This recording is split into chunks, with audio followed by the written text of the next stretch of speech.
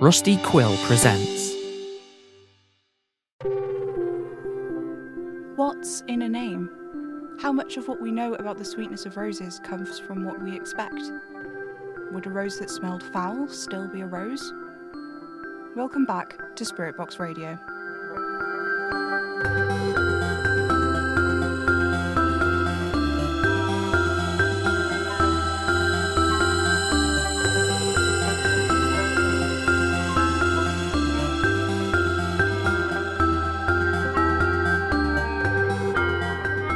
Another week, another enlightenment segment, and I'm still not over how wonderful it is to speak to you all like this, you know?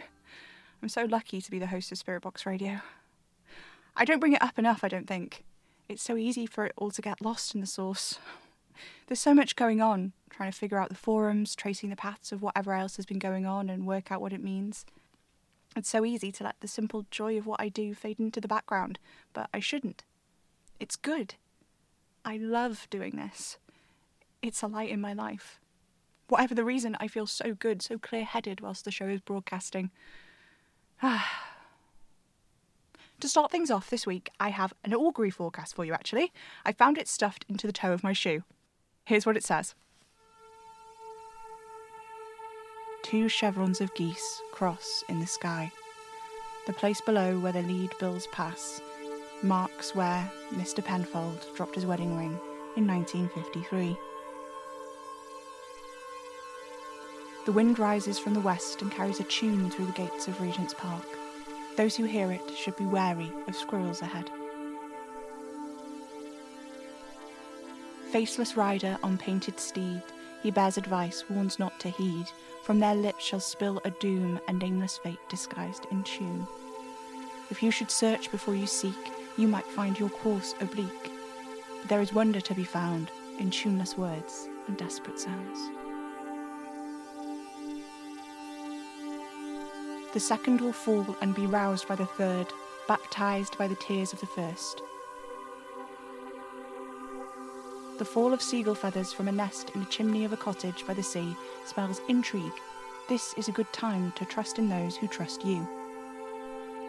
And so concludes the augury forecast. Oliver and I went to the park this week to feed the ducks, and he was telling me about how augury works. Basically, you study the movements of birds, and that can be interpreted as hints about the future. He said he'd done a bit of augury himself.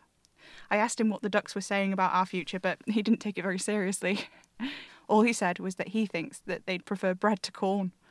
I've told him so many times that bread is bad for ducks, but every time we go to the park, he apologises for the peas and sweet corn we throw for them. He's probably just doing it to mess with me. He can be a real nightmare sometimes, but God knows I'll...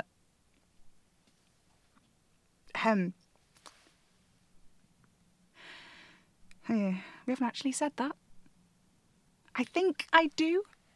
I like him a lot. I think about him all the time. I prefer it when he's here as opposed to when he isn't. I don't know. I've never been in a relationship before. Oliver has been in loads, so I guess he'll know when it's right to say that, right? So, you know.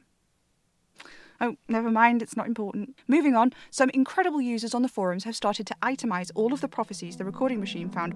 It's amazing. I've never seen anything like it, but I don't know. Some of them are so weird. Some of them I can see that they're about me right away. A whole bunch of them are just, beware the heir apparent, and like, yes, that's me, we've established that, though there was some discussion about how to write that prophecy down. Listening back to some of the recordings, there is a pause like, beware the heir apparent. In some of them, the is so soft you can barely hear it, and I wonder if it's actually there at all, or if I'm just imagining it because I expect it to be.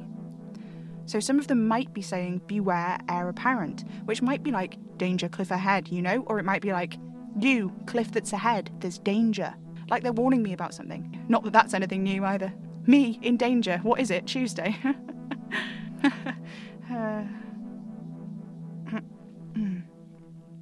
Anyway, yep.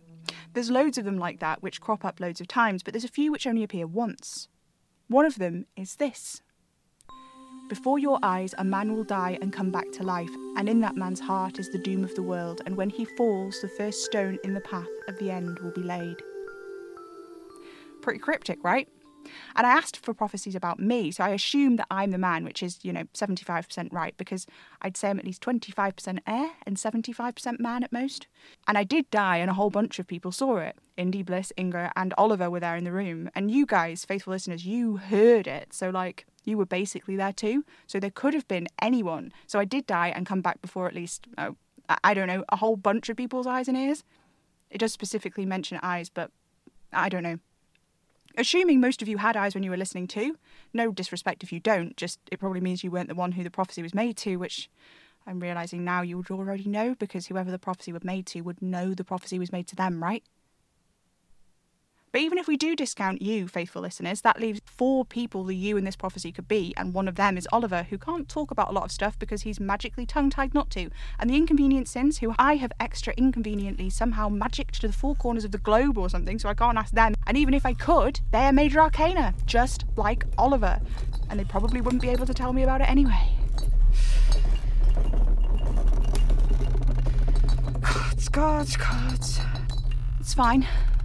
I'm fine. This is fine. It's all fine. Right? Right. Yeah. Whew. See? Fine. Absolutely 100% fine. God damn it! Yeah, okay. So I'm a little stressed. Who wouldn't be? I am talking about it. That's what I'm doing now, isn't it? No, I don't want to call anyone. I know it sounds ridiculous, but I don't care. I don't want to talk about it with them. I don't want their help, and I don't want to discuss it. I just want it to stop.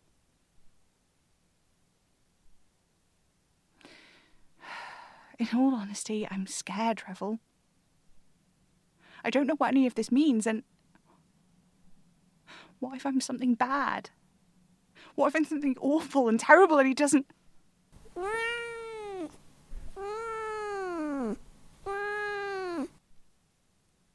I keep thinking, about what it is the man in the flat cap does.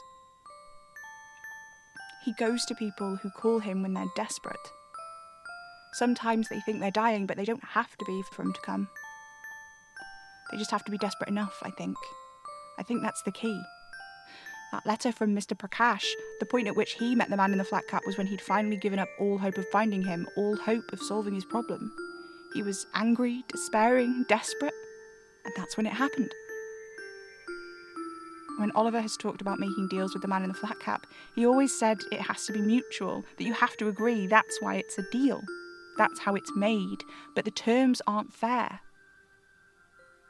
I think that's what the whole hubris thing is about.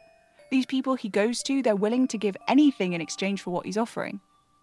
He wants their souls in return. That's what he gets, I think. And he consumes them, whatever that means. For what? I don't know. And I keep thinking about that, about my power. How I can make people just do things. I don't even have to mean it. It just happens sometimes if I'm not trying my best to keep it in check. I don't need people to agree to get them to do what I want. They just do it. Seeking without searching is like, I don't know, these people are asking a question without hoping for an answer, making a request they are sure won't be fulfilled, and that's when he finds them. But me? People don't need to ask. Whether they have questions or requests or not, it's like they have no choice, not even a pretend one. They don't even get to throw the loaded die. They're already cast as soon as I say the words. How can you say me and the man in the flat cap are different in other ways too, when you know so little about him? Apples aren't the only things that fall from trees. What's that supposed to mean? The true Arcanist deck. But I don't know how to read these cards. I can't interpret them properly. I don't know what they're saying. All right. Fine. I'll ask.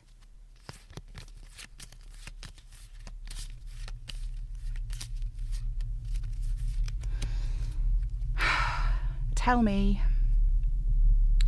Tell me how me and the one who walks here and there are the same. A blank. No! They're blank. They're all blank. What is this? What?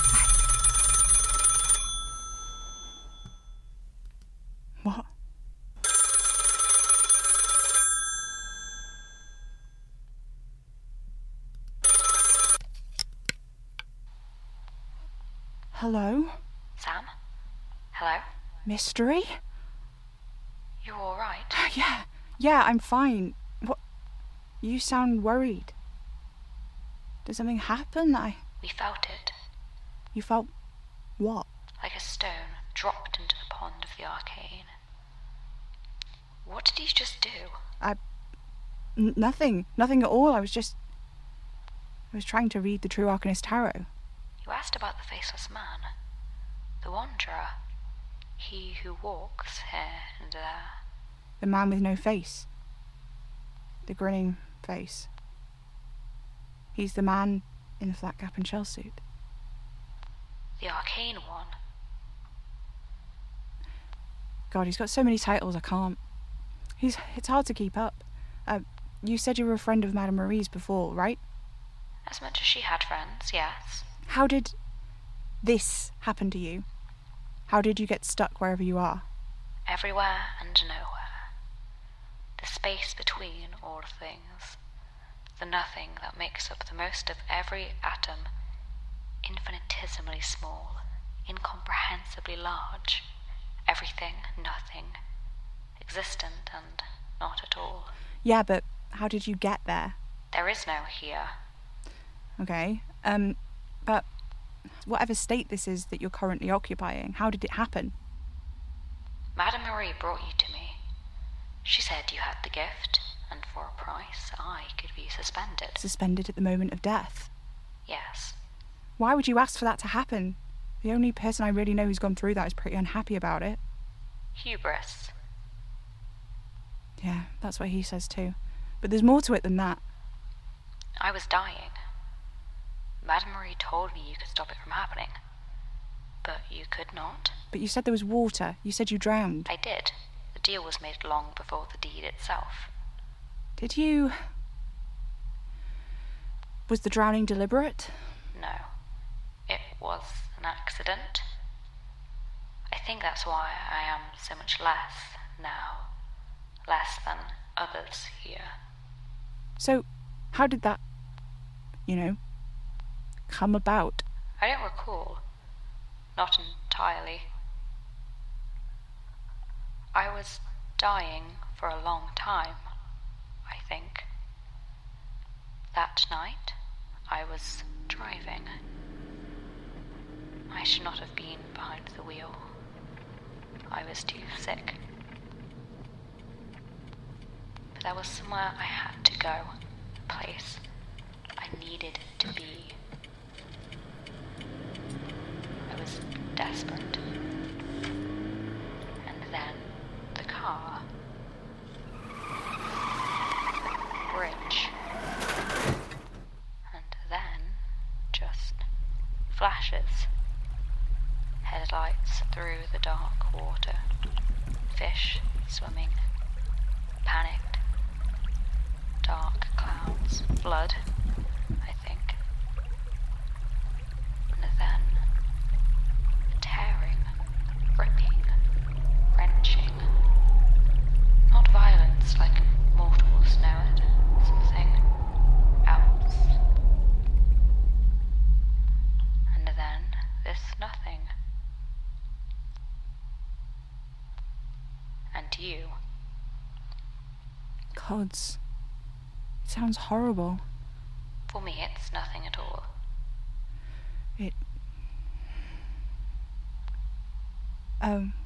Well, that's good, right? It's nothing at all. Right, but the deal, you said you made a deal. It's blurry. It's full of holes. I remember you, a small boy, blue-eyed. You could do incredible things. She gave you my blood, I think. Words were said, sigils drawn, bonds made. But you were so young, you couldn't make sense of the words. Perhaps that's why. Why what? It didn't work. Oh. Right. I'm sorry.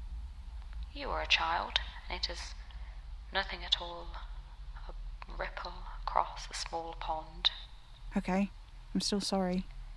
It's nothing at all. A ghost maker, heir apparent to the blood rose crown, dolphin of this fresh hell and its future dominion. You can go if you like. Thank you, Sam.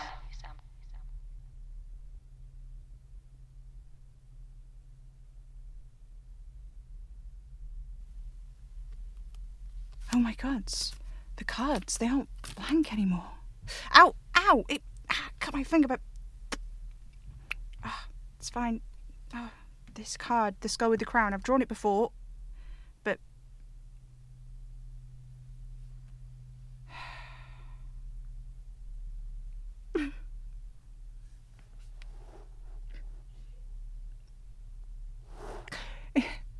It's me, isn't it?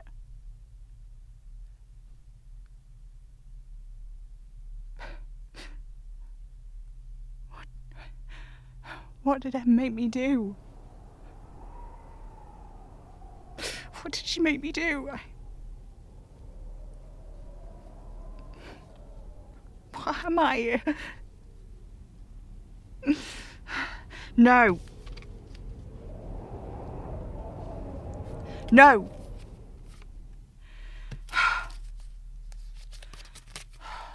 These cards. This deck. I don't want it. None of it. It's not good. I just can't. I can't, and I won't.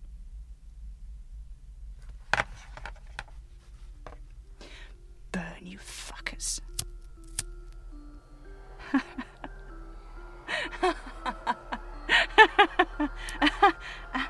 What? No, no, don't go out. Burn. Burn. Why won't you burn? Oh. Oh, my nose.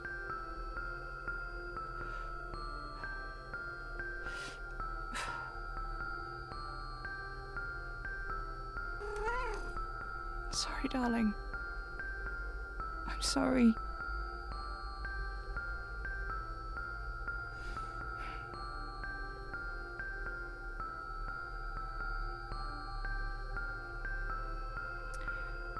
No fan of this fresh hell and all its dominions, huh?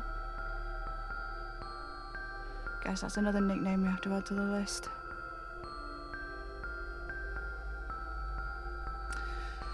I think I need to go to bed. Come on, Revel. Good night, faithful listeners.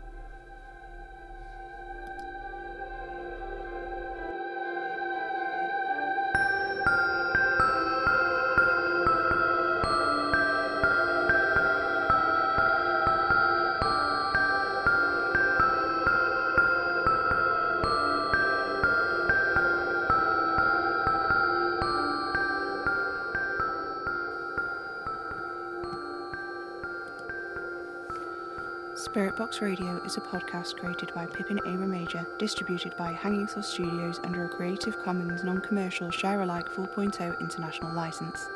This episode starred Pippin A. Remager as Sam, Rose Eck as Mystery, and an assortment of cats as Revel.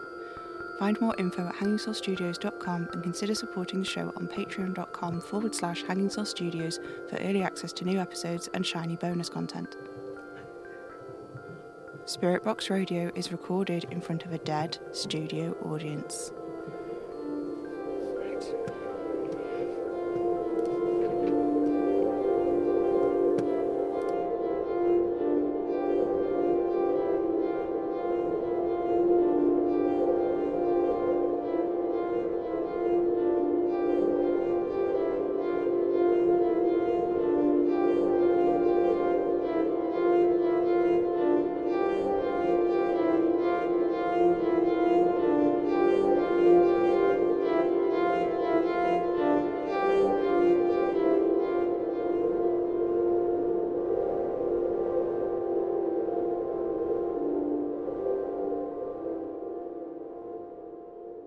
Tune in, get spooky.